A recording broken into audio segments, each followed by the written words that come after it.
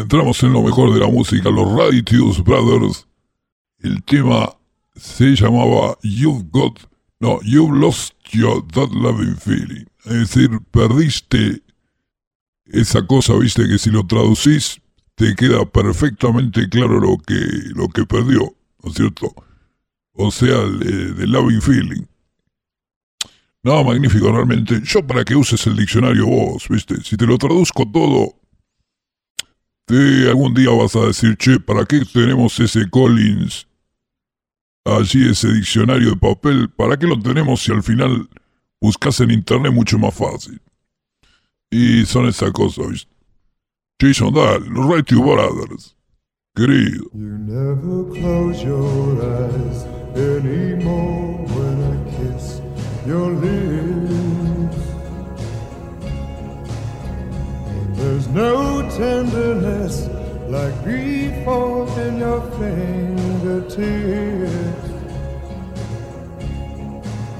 You're trying hard not to show it, but baby, I know it. You lost that love and feeling. Oh, that love and feeling. You lost that love and feeling. Now it's gone, gone, gone. Oh. Now there's no welcome look in your eyes when I reach for you. Girl, you're starting to criticize little things I do. It makes me just feel like crying. 'Cause baby, something beautiful about it. You lost that love and feeling. Oh, that love and feeling. You lost that love and feeling. Now it's gone, gone, gone. Whoa.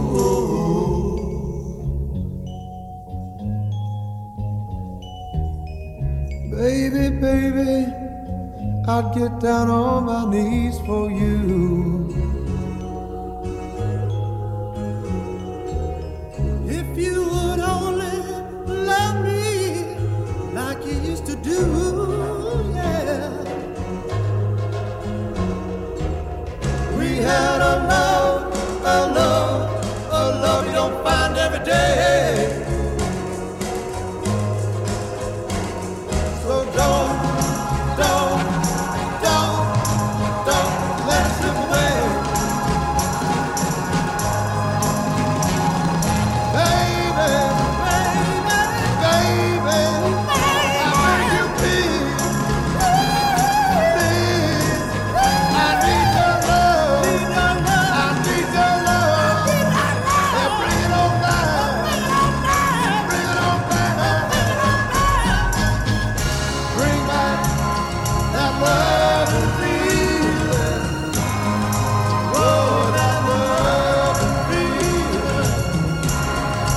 Bring back that love and feeling, 'cause it's gone, gone, gone. And I can't go on. Oh, oh.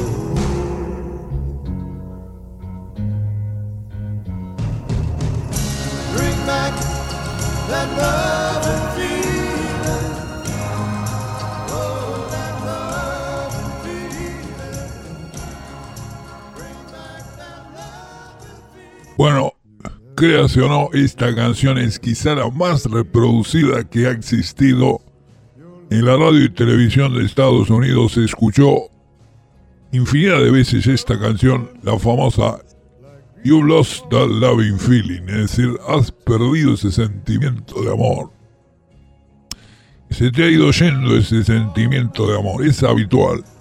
Suele ocurrir que esa cosa tan lennoniana que decía John Lennon, all you need is love, todo lo que necesitas claramente antes de terminar la frase ya, todo lo que necesitas es, en realidad necesito la obra social, necesitas el posgrado ahora, porque ya con la carrera de grado ya no te alcanza. No, y que te quieren cobrar, entonces te ponen el posgrado. Son todas cosas que te das cuenta cuando ya es demasiado tarde. La obra social, el posgrado, que decir, ¿para qué estudié la facultad? Fui a la facultad, no, nada. Usted no sirve porque está lleno la carrera de usted está lleno de gente. Usted necesita el posgrado que tiene que pagar no sé cuánto. Como el paraguas. El paraguas es otra necesidad con la que uno no suele... No te llama la atención hasta que la necesitas. Todo cocinero sabe que hace falta ajo en una buena cocina, porque no hay mejor modo de hacerle creer a los otros que sos un gran cocinero que meter mucho ajo, ¿viste? Vos meter ajo, ¿viste? Metele ajo a todo, vas a ver cómo. El amor, entonces, no es la única necesidad y se va perdiendo con el tiempo, lamentablemente. Nos dice el señor Barry Mann, compositor de esta canción junto a Cynthia Will, y con el insoportable Phil Spector. En el año 64 graba esta canción, le hace grabar a los Righteous Brothers la exitosísima canción que acabamos de escuchar. Los Righteous Brothers, que son dos chabones que se vestían de cowboy y tuvieron ese enorme éxito con esta canción. Como te digo, la han pasado tantas veces que los últimos años ya se escuchaba de los dos lados. Es decir, el lado B también se escuchaba y ya la gente se olvida el sonido original de la canción, porque ya se mezcla el lado A con el lado B. Te suena parte de la otra canción, que nadie la sabe cuál es. Pero bueno, en los Gold Star Studios de Los Ángeles, el lugar preferido para Spector, allí él lleva a los Righteous Brothers para grabar esta canción.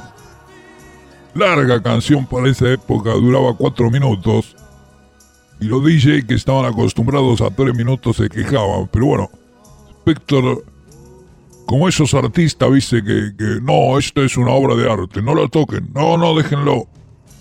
Y cualquiera se da cuenta, así a simple vista, que lo puedes cortar acá, queridos, está bien.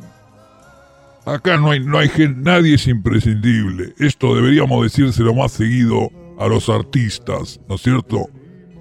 Que quieren, suponete, no, acá yo quiero una escultura de 2 metros por 7. Y le decís, mira, mide 6, el techo está... Claro, este edificio tiene 6 metros. Hacelo un poco más petizo al personaje que querés homenajear. Y no estés dando vuelta, porque acá nadie es imprescindible. Pero bueno, los artistas, viste cómo son. No se sabe reconocer a los artistas, dijo James Joyce, que escribió un libro como... ¿Cómo se llamaba el libro ese que no se entiende absolutamente nada?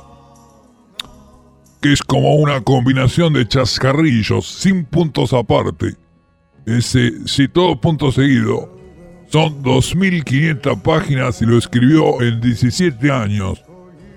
Sí, 17 años tardó en escribir el libro, que nadie se acuerda ni el nombre, nos acordamos, porque es una maravilla, que es la maravilla que él solamente puede leer. Una sola vez la leyó. Es cuando lo escribió. Y después ya no... Bueno, no, vale la pena. Realmente hay que respetar ese impulso del artista que quiere que le dejen tal cual la obra como él quería que saliera. Jason, cortá la canción. La próxima vez que la pase la cortamos un poco, así nos acordamos del amigo Phil Spector. Los hinchas del Nottingham, hay que decir que se hizo tan famosa la canción que los hinchas del Nottingham en Inglaterra cantan la canción cuando empieza la segunda mitad del partido, cantan un pedazo de You've Lost That Lovin Feeling. You've Lost That Lovin, es decir, has perdido ese sentimiento de amor. Yo te digo, te canto la justa, la mejor versión para mi gusto de esta, hay varias. Por supuesto que fue muy famosa la versión de Roberta Flack. Y es una cantante de primer nivel. Roberta Flack, vamos a pasar, Jason, tenemos que pasar Roberta Flack. ¿Cómo se nos escapó la enorme Roberta Flack? Flack, así se escribe. Pero yo prefiero la versión del año 70 de Tom Jones. Es así la versión que a mí realmente me satisface de esta canción. Hay de todo, ¿viste? Porque esta tuvo tanta versión. Los Beach Boys, Erasure hizo una versión de Bill Medley, también sacó. No, son realmente. Joan Baez me parece también. Pero bueno, así estamos entonces con este gran éxito, como siempre. Los éxitos de la historia de la música aquí en el Fabuloso Show. You never close your eyes anymore when I kiss your lips. And there's no tenderness like before in your fingertips. You're trying hard not to show it, baby. But baby, I know it. You've lost that love feeling. Oh, that love feeling. You've lost that love feeling. Now it's gone, gone, gone, gone.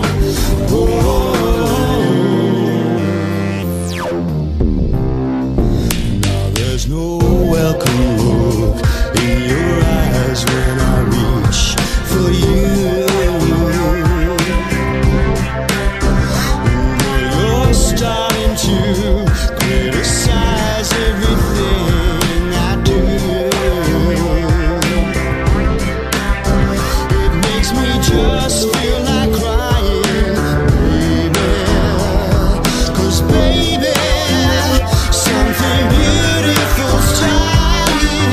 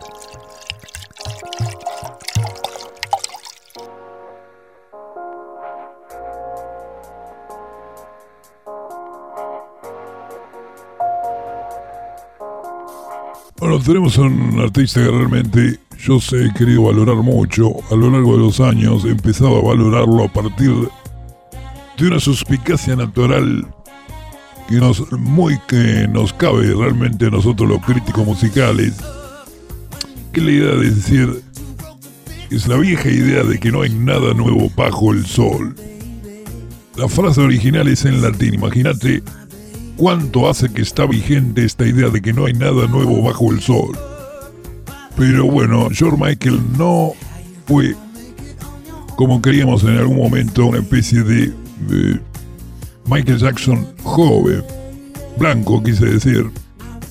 Tenía su característica principal, su propia personalidad, que era una cosa realmente arrolladora. Querés sentir una emoción, vas a sentirla, pero no con la voz del querido George Michael, sino con esa, que no sé si es una trompeta, un saxo, es un saxo me parece. Escucha, esa, ¿viste? No te vienen tecana así. Yo ahora en este momento al sentir esta canción me cae una lluvia de pantalones nevados. Y ahora, fíjate vos, le ha nevado primero. Es como una puesta en abismo, es decir, primero le nieva el pantalón, después la nieve nieva el pantalón. Ahora está nevando pantalones nevados. No, esto es increíble. Es que todo puede pasar en la mente, ¿viste? Caen cosas ochenteras, van cayendo pitufos, cassette VHS. ¿Qué otra cosa, Jason? ¿Qué otra porquería teníamos en esa época? Bueno, las sombreras, exactamente, esa camisa con hombreras. No, me aparece la sonrisa, me sale como la sonrisa del señor Robert Palmer. Bueno, qué deprimente, amigos. No, una época realmente emocionante, el querido George Michael. ¿Cuánto lo hemos sabido apreciar? Yo tenía una amiga que decía, che, vino corriendo un día, vos sabés, me quiero morir, Frank. Parece que George Michael es gay. No, me quiero morir, dice. Le digo, no, si hubiera sido heterosexual seguramente se iba con vos. Me mira así y me dice, estoy detectando cierta sarcasmo allí. No, Frank, conmigo no. Pero es así, se lo supo valorar con el tiempo. Al principio, como todas estas cosas que vienen del pop, uno tiene una sabia distancia que uno sabe tomar, que en general permanece. Es decir, muy difícil que esa distancia que uno desarrolló hacia cierta figura del pop sea revertida. Unos muy pocos.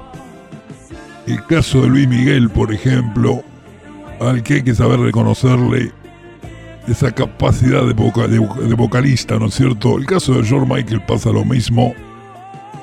Un currículum que se fue blanqueando y se fue sofisticando con el paso del tiempo, inclusive en algunos discos no muy exitosos, pero que supieron conservar, diría yo, la calidad de una gran factura musical. Nosotros vamos a hacer la banda de sonido de tu vida, que para que pueda sonar en cualquier momento, como todo corresponde a una buena banda de sonido, viste que suena. Claro, suena en los momentos más importantes. Cuando la nena tiene que matar, suponete que viene el hombre de hielo, viste, el hombre de hielo. Viene la nena, viene por atrás. Claro, nadie espera que la nena venga. Pasa que la nena, a ver, en Game of Thrones, yo creo que la productora general de Game of Thrones es una nena. Y por eso todos los personajes importantes de la serie, todas las escenas más importantes son protagonizadas por las nenas. ¿Ya cuántas nenas quedan vivas? Ninguna. Jason, vos que sos fan de Game of Thrones, ¿cuántas nenas quedan? Ya no. Claro, una nena ya no. O sea, una de las nenas ya no es nena. Y la otra nena se la agarró el gigante. ¿Cómo fue? Bueno. Pero no importa, querido, el tema del spoiler. Mirás la serie, te metes en la historia, no importa si alguien te dijo, che, me parece que se mueren todos al final. La película más exitosa de todos los tiempos es Titanic y todo el mundo sabe cómo termina Titanic.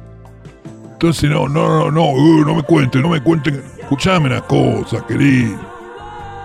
Hay una nena que mata a un gigante en un momento. Es así, te va a parecer, no te vas a acordar de mí cuando aparezca el gigante. Che, va a venir la nena. No, te vas a olvidar, que te vas a acordar de eso. Cuando llegues a esa instancia que es el tercer episodio de la 8ª temporada, el minuto 42. En el ojo, por supuesto, un gigante, todo el mundo sabe que la única manera de que muera ese gigante es en el ojo. Ya está el querido Jason con su colección de George Michael. Vamos entonces para este homenaje y con esto nos vamos. Nos reencontramos como siempre de lunes a viernes a las 7 de la tarde en este 94.5 en la FM de la UTN. Quédense que a las 20 horas siempre hay una estupenda programación. Chau.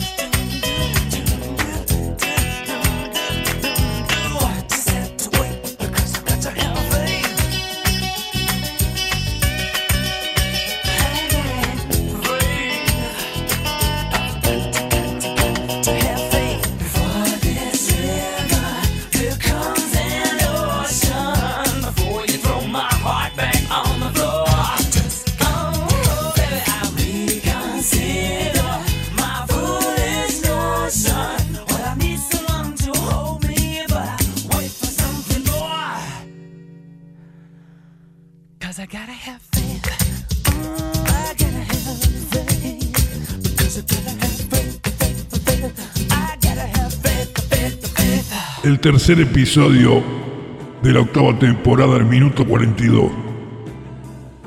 En el ojo, por supuesto, un gigante, todo el mundo sabe que la única manera de que muera ese gigante es en el ojo. ¡La momia! Protege a los buenos, castiga a los malos.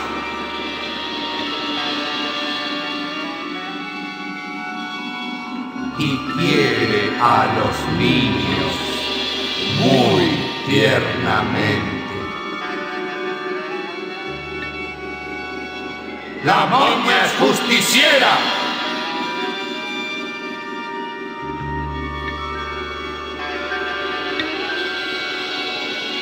La momia.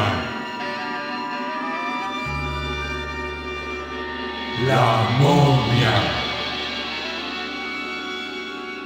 La momia.